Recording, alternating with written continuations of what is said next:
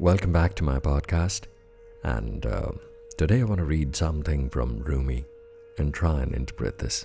This is a rather long one, so I hope you have the patience. As the sky does in water. For the grace of the presence, be grateful. Touch the cloth of the robe, but do not pull it toward you, or like an arrow, it will leave the bow. Images. Presence plays with form, fleeing and hiding as the sky does in water. Now one place, now nowhere. Imagination cannot contain the absolute. These poems are elusive because the presence is. I love the rose that is not a rose. But the second I try to speak it, any name of God becomes so and vanishes. What you thought to draw lifts off the paper as what you love slips from your heart. As what you love slips from the heart. For the grace of the presence, be grateful. That's how Rumi Baba begins.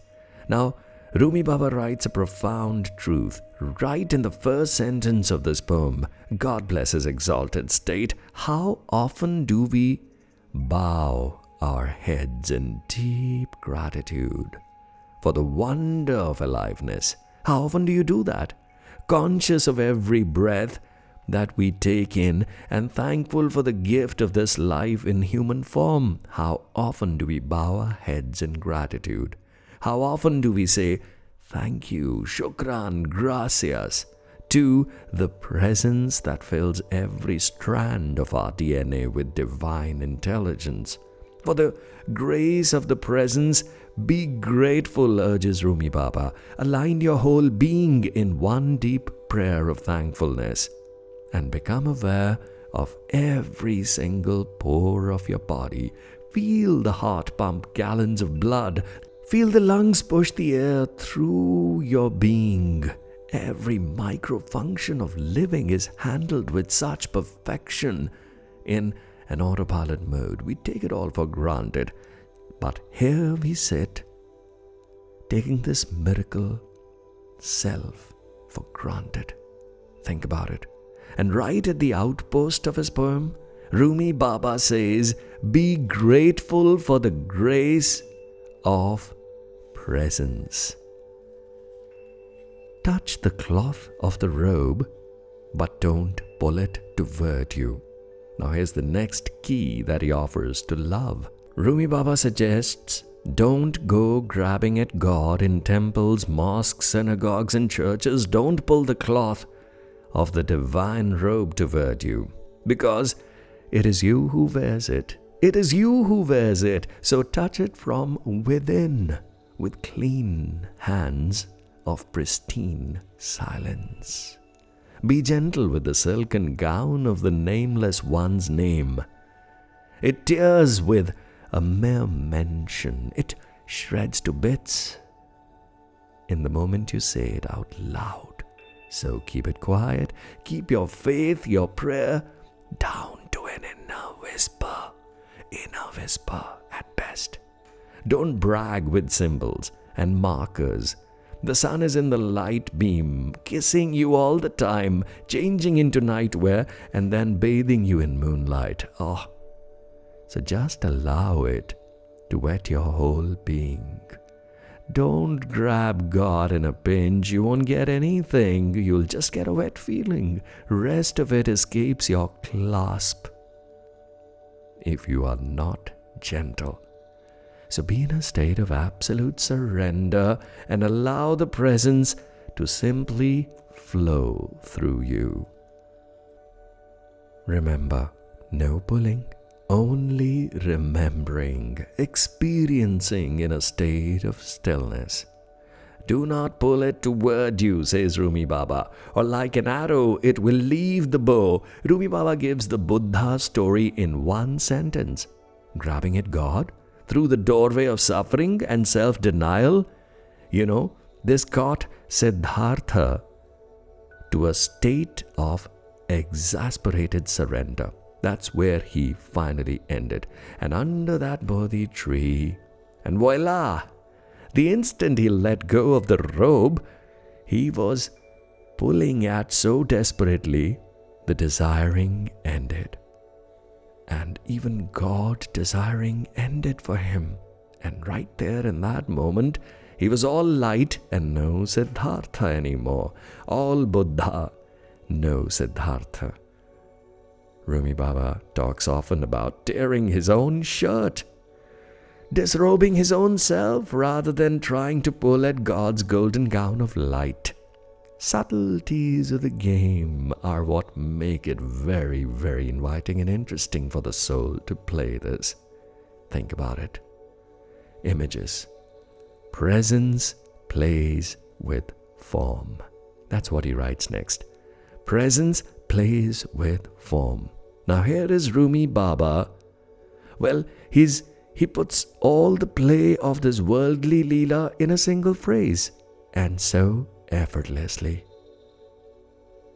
Presence, Supreme Being, intelligence, light, whatever you call it, just plays with form.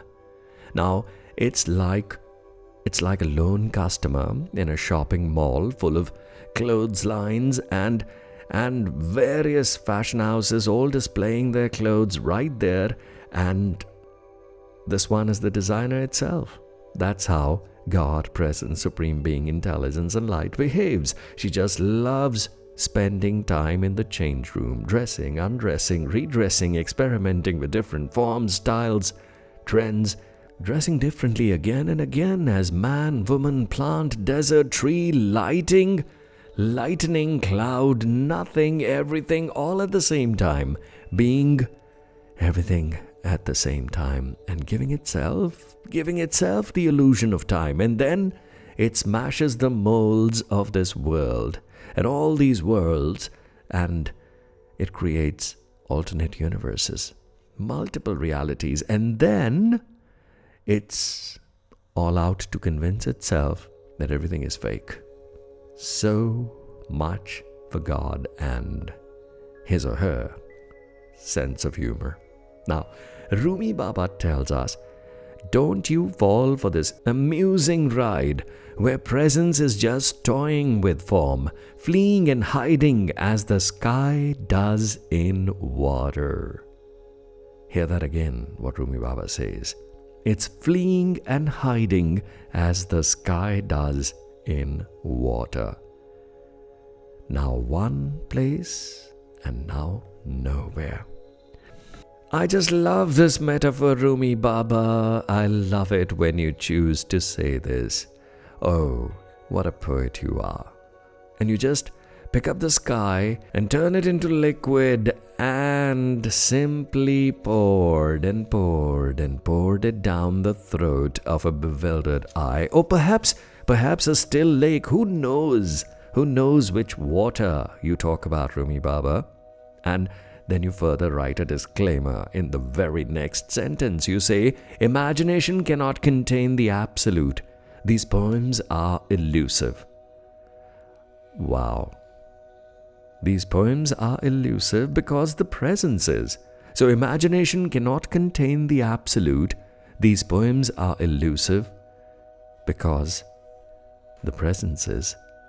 Now, how can imagining grasp this absolute when the brain, the mind can't give up the linearity of logic, of cause and effect? Science still grapples with the cause of the universe coming into being. That's how primitive science is. The Illumined have often stated it all a game of the causeless, timeless, and the incomprehensible unity, the one beyond all this puny imagination that we think is going to help us grab God. Oh no. So don't sweat. Don't sweat. These poems are elusive because the presence is. Very clever, Rumi Baba. Rumi Baba leaves us thirsty now, gasping and hungry and starving and open-mouthed. He surrenders all his whirling poetry as nothing but another ode to spinning in circles around the pointless center point, the unknowable omniscience, the One. Rumi Baba gets further drunk. Yeah, he gets further drunk and even more vague in the next sentence. I love the rose that is not a rose. So make no mistake, love everything that bears God's watermark. Ladies and gentlemen, just love everything that bears God's watermark. And don't you think that's absolutely everything? Don't try and name it, says Rumi Baba, because naming takes the fragrance out of the rose. Hope you are getting what I mean. Don't name a rose. Just love it as it is. I love the rose that is not a rose. And Rumi Baba writes further, the moment I try to speak it, any name for God becomes so-and-so and vanishes. Thank you, Rumi Baba, for not telling us to badmouth God by giving a name. You can't pin a live butterfly into your annual project book, can you? And name it species, type. You know, that silly biology is not learning at all. Pinning dead butterflies on the project book? Now, the butterfly is the desire to move from pupa to the winged state. It is life's willingness, desire, earnestness to express itself, to pine for its freedom, to wear colorful wings and celebrate this life, flower to flower. So please teach your children life and don't pin alive butterflies in project books for the sake of classification. Oh, that's such a dull education. That is dead knowledge, useless. Absolutely useless. Okay, Rumi Baba says, don't name roses. That state of God is just there to celebrate divinity itself. Rumi Baba ends with a flourish. He reiterates what you thought to draw lifts off the paper as what you love slips from the heart. So, kindly set God free, the one caged in the ribs, right inside your 300-gram heart. Don't attempt to draw her.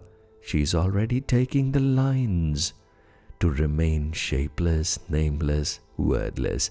And she's flying away with these lines when you try to draw her and sketch her.